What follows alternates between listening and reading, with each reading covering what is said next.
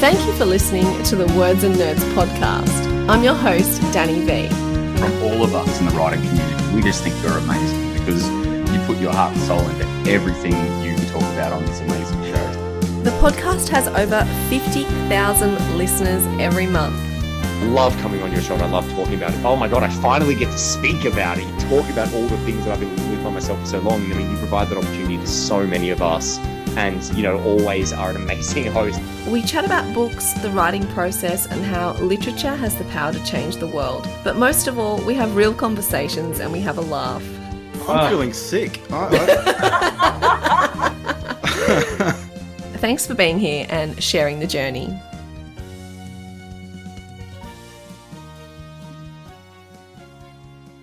Welcome to the Words and Nerds podcast, where we bring literary goodness straight to your ears. Today I welcome Stuart Black, author of 2 novels. In 2003, he had a manuscript shortlisted for the New South Wales Writers' Centre Popular Fiction Competition, and in 2009 published the psychological thriller Shallow Water.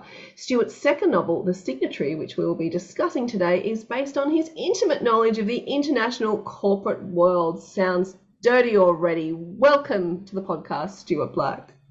Thank you so much. It's lovely to be here. I don't know why whenever you say corporate world, we start thinking, really dark things. So we'll definitely get into that conversation, but nothing better than that intimate knowledge that you have. Well, yes, and there are dark corners, I think, in terms of that world. Well, we'll get into all of that later. First of all, for The Signatory, can you give us an elevator pitch? Yeah, no problem. So at its heart, the book's about power and people who have power, who abuse that power. The protagonist is a guy named Sam Pride, and he's just sold the ad agency he started for a lot of money. Feels like all his dreams have come true. He's married to a woman he loves, and he suddenly has the financial freedom to do whatever he wants with his life. But things aren't quite as they appear. So particularly regarding the company that acquired Sam's Australian business. So suddenly his picture perfect world, if you like, starts crumbling around him, and there are serious crimes that have been committed. There's fraud, there's kidnap, there's murder, serious stuff going on, and serious people who'll do anything to cover up those crimes. Now Sam needs to work out what really matters to him, who really matters to him. And in a way he never has before, he has to really fight for what he believes in or lose everything. Great elevator pitch. I feel like you've done that before. Well, I might have once, but it's still pretty new. The book's not out yet until tomorrow. So it's fun talking about it. Now, I know we touched on a little bit your intimate knowledge of the corporate world, but not everybody works in the corporate world. Is it inspired to write like a thriller crime novel? So tell me, what was it that triggered this idea apart from, you working in that sort of landscape? Yeah, sure. So, I think it's a thing that's been building up in me for a long time, or a concern that I've had for a long time, which is the way basically people who are in positions of power, and it doesn't have to be at a grand scale, it can be local, it can be any sort of relationship that you're having with somebody who's essentially bigger than you. So it could be you as a tenant, it's your landlord. It could be you're a supplier of a particular service to whatever local company, but it can also be at a grand scale. And the way some people, when they've got that position of power, will abuse it and willingly hurt others. And that's just something I've found shocking in the business world. I mean, it shouldn't be shocking. I've been doing it for a long time, but it still does amaze me when you see people do that, and even when you sort of think they're going to get caught out, and they'll still do it. They'll still think, it's okay because it's just business, as per that famous Michael Corleone line from The Godfather. But it's not. I mean, if you're a relatively small player, it's not just business, it's actually personal. Like if someone, I run a company and if someone hurts me, then potentially, I might have to let go of an employee, or, I could lose my job, the company could collapse or whatever. So it's personal, it matters. And I also don't think you have to be a nasty piece of work to to be in business. So it is extraordinary the way some people operate, and that's the thing that I wanted to talk about. And I'm interested because I do hope that people are inherently good, right? You have to try and convince yourself of this, or it's hard to wake up in the morning. But power and money is something that I think has a tendency to change people, not for the better.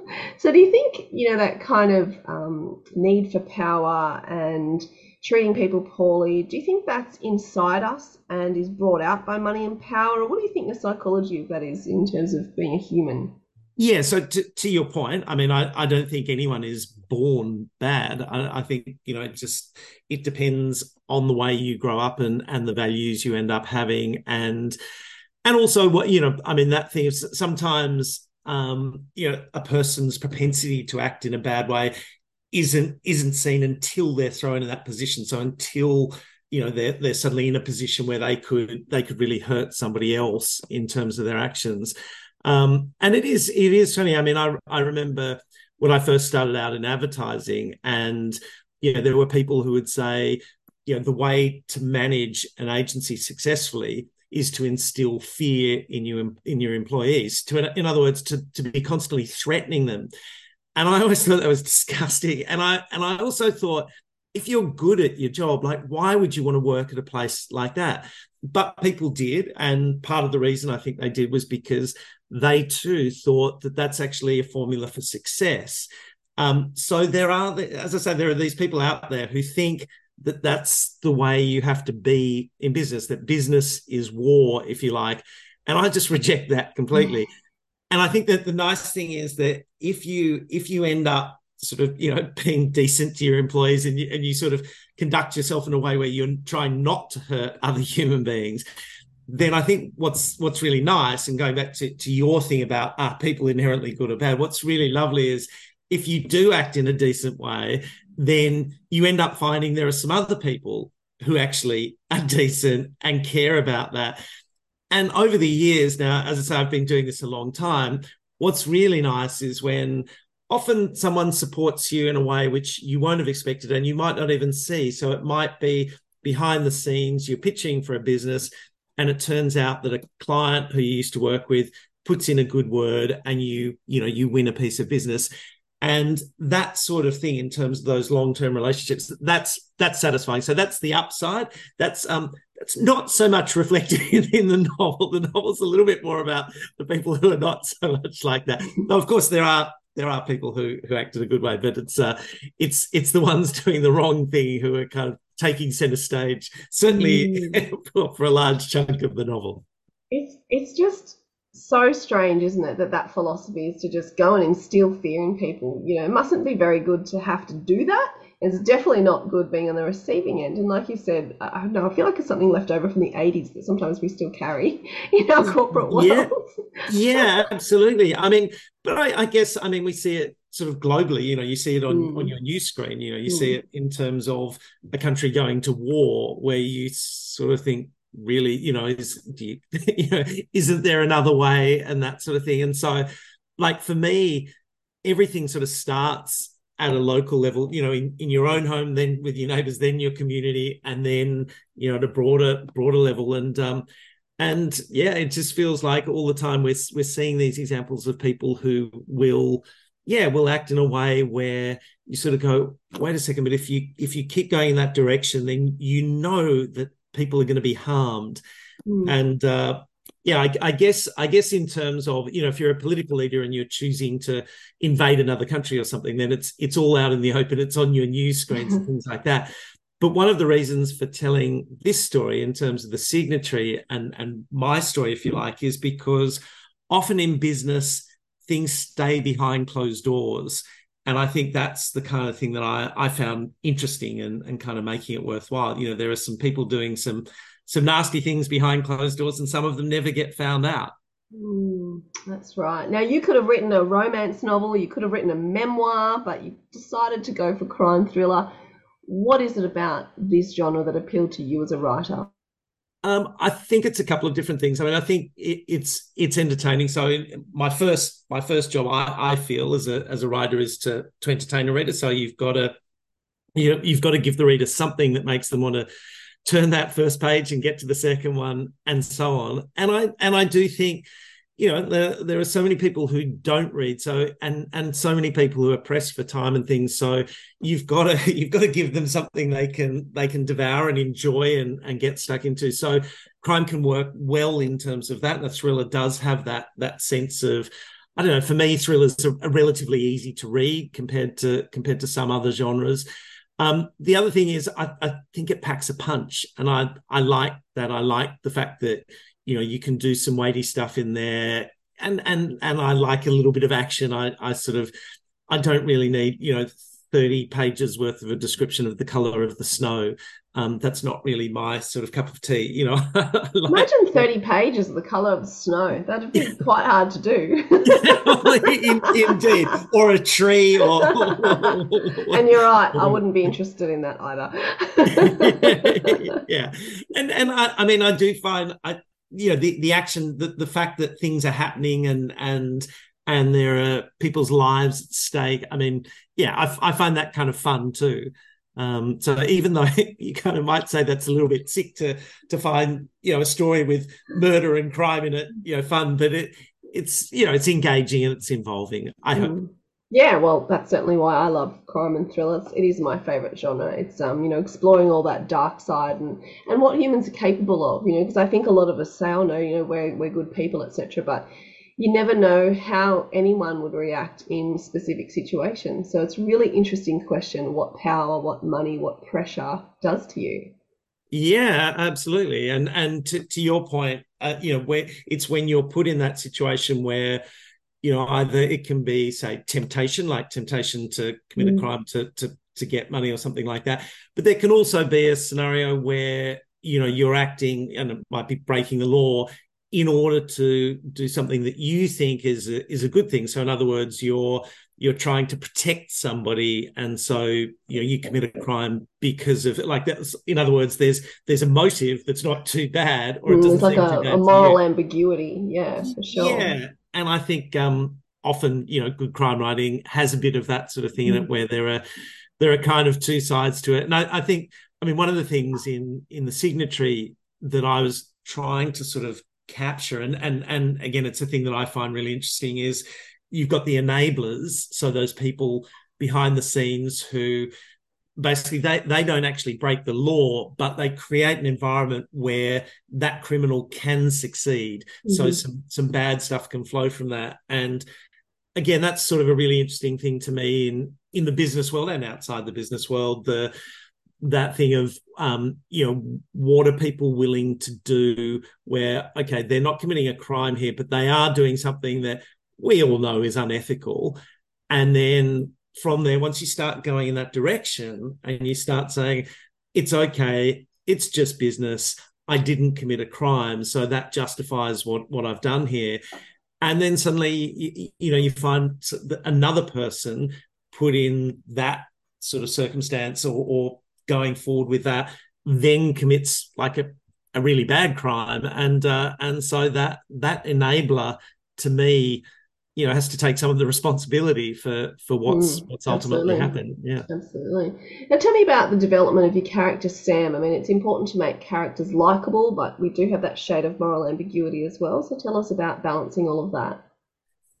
Yeah, so Sam, one of the things I was trying to do in terms of the storytelling was capture a little bit of what it's like to run a company. So it's, in this case, it's an ad agency. So that's what I actually do day to day. So I run an agency in Sydney and in Singapore, and there are things that go on in that world in terms of the pressures you're under. So, and that's where some of the subplots sort of come from, just things that are going on, which hopefully sort of create authenticity in terms of the story and credibility and kind of anchor it, if you like, because that's my real world, my day-to-day world, where a lot of what you do, I think, if you're a boss of well, it doesn't matter if it's a small company or a big company, but you're often putting out fires, right? That's kind of, I think that's the majority of what I do. So in other words, you're creating a new campaign, it's not got over the line, or the client's complained about it, or something's gone wrong with the production, or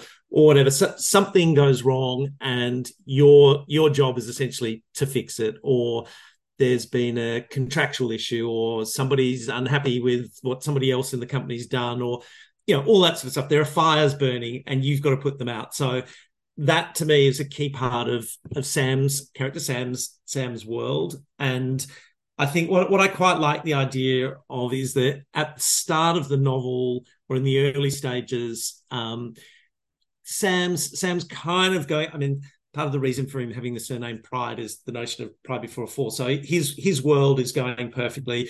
He's happy. Everything's good. And then he's tested. So that's part of the dynamic of the story as well, where you've kind of got a guy who doesn't seem too extra. I mean, he's been successful. He worked hard. He sort of suddenly sold this agency and whatever, but he hasn't really been morally tested. He hasn't had his life or his wife's life threatened. And so suddenly he's in that position where he's in a fight for his life, and a fight to protect his wife. And indeed, his wife is fighting to protect him as well. And so that's kind of key to what's going on there. And you have some things in the story which he does, which are good and right, and you have some mistakes. He might say some things where you look at it and go, oh, I don't know if I'd do that. And so he has to deal with all that. And I think it's very human, though, and I think that's what we look to in our characters, particularly in crimes. I think we're looking for that character who is tested, and how far do they go, how far are they willing to go, but what's at stake for them, because that matters as well, because sometimes the further you go, it's because you've got more at stake. Yeah, well, absolutely. And so and what happens with Sam in the novel is he's got a very specific conflict going on in terms of his emotion, in terms of what are his drivers. So one of the things that happens is he loses someone close to him. So there's a sense of wanting revenge, and revenge, I think, can also make you try and justify to yourself doing some things that you might not otherwise do. But then that comes into conflict with the notion of putting his family, well, his wife and himself, but in particular his wife, in danger. And so that I think is interesting, and yeah, he well, I don't want to give away the plot too much. Spoilers. Yeah, exactly. But the idea, there's conflict there, and he he makes some mistakes along the way, and hopefully he learns something as he goes along. Don't we all make mistakes? Don't we all hope we learn from them as well? Well, exactly. We all make mistakes. Some of us learn some of the time, and some of the time we have to repeat the mistakes often before we find the right way forward. Now, what was your greatest challenge when writing this book? I think, I mean, to me, it's always the rewriting. So to me, that first draft is kind of fun because you're telling a story, and I mean, it also changes because by the time you're getting to later drafts, you're interacting with other people, an editor, a publisher, whatnot. But in that first stage, it's kind of really just fun, and it's the power of your imagination and bringing a story to life that you want to tell. So the challenge, I think, for me is that rewriting where, so for example, it changed from mostly first person to third person. And it was the publisher who suggested that switch. And I thought, oh no, oh my God, that's so much rewriting. And I thought it was an awful suggestion. And then I started doing it, and I thought, he's right. It's actually a really good suggestion, and it works much better, this story, in the third person. So that kind of rewriting, it's massive, that kind of rewrite. Yeah. Yeah, it's extensive, and it's also, it's relatively dull compared to that first stage, that first stage where you're so excited and whatnot. And then you're kind of, a lot of what you're doing in the rewriting is a lot more technical, and you're double checking stuff. I mean, proofing at the end, like, it might be different. I don't know, maybe if you're with a massive publisher who has 100 staff who can do all that stuff for you, that would be different. But I think for most writers, you have to do quite a bit of proofing yourself and rereading and that sort of thing, and that's hard. And especially, I've got a day job as well, so you're doing this stuff early in the morning or late at night, and so I think that kind of thing, that rewriting, that rereading, that's the toughest bit.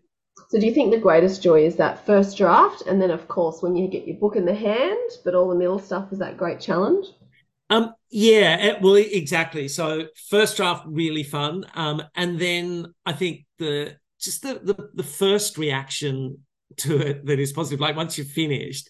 It's fantastic thing if there's a publisher who says I want to publish it, then that's magic, that's fantastic. But then after that, it's then that first person, the first reader who reads it and says, I loved it. Because even though you've written this thing and you could have been doing it for a while, and even though the publishers endorsed it and whatever, you still you don't know how people are going to react, and you hope for the best, but you never know. It's the thing with art, isn't it? You write it, or you draw it, or you create it, and then it belongs to the world, which is hard. Yeah, well, exactly. And I used to write lots of songs when I was young. I used to play in a band and things, and it always fascinated me the way, like you could write a song one day and you play it to friends or the band or whatever, and they kind of go, yeah, right, okay, that's and then a different day, you don't try any harder, but you just come up with a melody or a lyric or whatever, and people hear it and go, wow, that's fabulous. And you yourself, it didn't require more effort. It was just a different thing that happened. Exactly as you say, I think anyone in the arts kind of gets in the creative world. It's like there are things outside your control. You just try and absolutely. do your best, and fingers crossed, and hope someone likes it. Who knows? And then even over time, you hear about artists who their work wasn't very celebrated in their lifetime, and then after they pass, their work, like Van Gogh, you never knew how big he was. It's like, well, it's also sort of not only what people are liking, it's context and time, isn't it? Well, absolutely. And also, you think of, in terms of judging, work and art and things like that, you look at, all the really successful writers who were rejected by publishers, or you look at all the great musicians and songwriters who were rejected by the record companies, all that sort of thing. Like there's, it's basically most of the big successes that know. It's every they creative. all got rejected by people who went, do you know what? I'm certain that you're really crap at what you do. And it's like, okay, and so whether you're John Grisham or J.K. Rowling or whoever it is, and they go on and sell hundreds of millions of books, or or those record companies who rejected the Beatles. It's like clearly they're not going to amount to anything. Well, you're not going to admit it either. You're never going to admit that. Question for you. You talked about writing songs and being musical, and then also writing books as well. And I imagine advertising is quite a creative day job as well. So do you think with creativity they sort of spill into each other and feed and inform each other? Yes, I do. And it's sort of interesting, like in terms of what motivates me to, and it's the same thing with writing songs, and it's the same thing with writing books. It can come from anywhere. So it's everything to do with kind of life, So it's just sort of strange, this thing of where ideas come from. Like I've had some real, like I was talking to my daughter the other day about the thing of suddenly coming up with a thought when riding the sort of bike at the gym sort of thing, where it's like your brain switches off and then like a really creative thought comes into it. And again, it's that thing, you don't control that. It just somehow, I don't know, you create the space for it, and then sometimes it happens and sometimes it doesn't. But yeah, I do think creativity, overlaps, and to me the link between the songwriting and the novel writing is, it's just the idea of expressing yourself and feeling like you want to do that. You've got something to say and you want to say it. And in both cases, in the first instance, writing a song or writing a novel, you're doing it for yourself at home by yourself. And then if you think you've got something that might be any good, then you might share it. And so that there's a similarity in terms of that creative process, I think. Yeah, absolutely. Now, the question I ask all the creatives who come onto the podcast is, why do you write? I think, as quite a few authors have said before, I think it's a compulsion. So, and just like I was saying with the songwriting, I mean, it starts with the desire to express yourself, and I've had that. I think I probably wrote my first song when I was about 12. And so that's a long time ago, and so I've kind of been doing that, either songwriting or then after the songwriting, novel writing since then. And there is a strange thing. I mean, I guess it's a bit addictive as well. Once you've started, and then particularly if anyone's told you that anything you've done is any good, then you get a kick out of that, and you think, well, I want more of that. It's like a dopamine rush or something, and so that's what makes you keep going, and I think it's fun. Yeah, absolutely. I love that compulsion, because it absolutely is, because as we know, any sort of creative pursuit is so hard and there is so much rejection, and so it has to be a compulsion. I mean, why would you do it otherwise? Well, exactly. I mean, my life is, I think probably anyone who does anything creative, like there's so much rejection, and I work in a business where you're rejected all the time. Like you're presenting creative ideas to clients, and even with the best will in the world, even if it's a great client and you're very successful in coming up with ideas, they still get rejected most of the time. So it's a big part of what happens, in my day job. And yes, certainly with songs or with books, it's very much part and parcel of the sector to do stuff which gets rejected. So you've got to have a thick skin, and you've got to just have that drive and that compulsion to keep doing it. I always find that the great, juxtaposition of creatives having to have that thick skin, but creatives are also very sensitive to the world as well. So balancing the two, I think, is very hard, particularly, I think, in advertising. So it was a great read, The Signatory, and I really enjoyed chatting to you. What I found really interesting was, the psychology of, what happens to us when put in, specific predicaments. What would we do? The moral ambiguity, and being tested, because I don't know that we're all tested the way the character Sam is, but I think, we do have tests in our lives that, can change things and can sort of determine not who you are, but, who you are at that time. And so I find that really interesting, particularly in those crime thrillers, because that's what they often present to you, those moral questions. And I always find, as the reader, you're questioning yourself. So really interesting. So thank you so much for your time. Oh, thank you so much, Dani. No, it's an absolute pleasure talking to you. And I agree that testing thing, it's a big thing, and it's really fascinating, and it happens for all of us. And one of the fun things is in something like a crime novel, and particularly if it's got a bit of a thriller aspect to it, it is like a highly charged example of that, a highly pressurized thing. So absolutely, that's kind of interesting to see. And I think, in this case with The Signatory, you've got it happening with Sam and with Lauren as well later on, where she's really tested and ends up doing some stuff that she wouldn't have thought she'd necessarily do. I think that's really interesting, and in terms of then the relationship between those characters, and that's what makes this genre so good and so page turning and keeps you going back and back. So thank you so much for your time and getting me to think about my own psychology and what would I do in these situations, which is a tough one. Thank you so much. Thank you so much, Dani. It's been a real pleasure.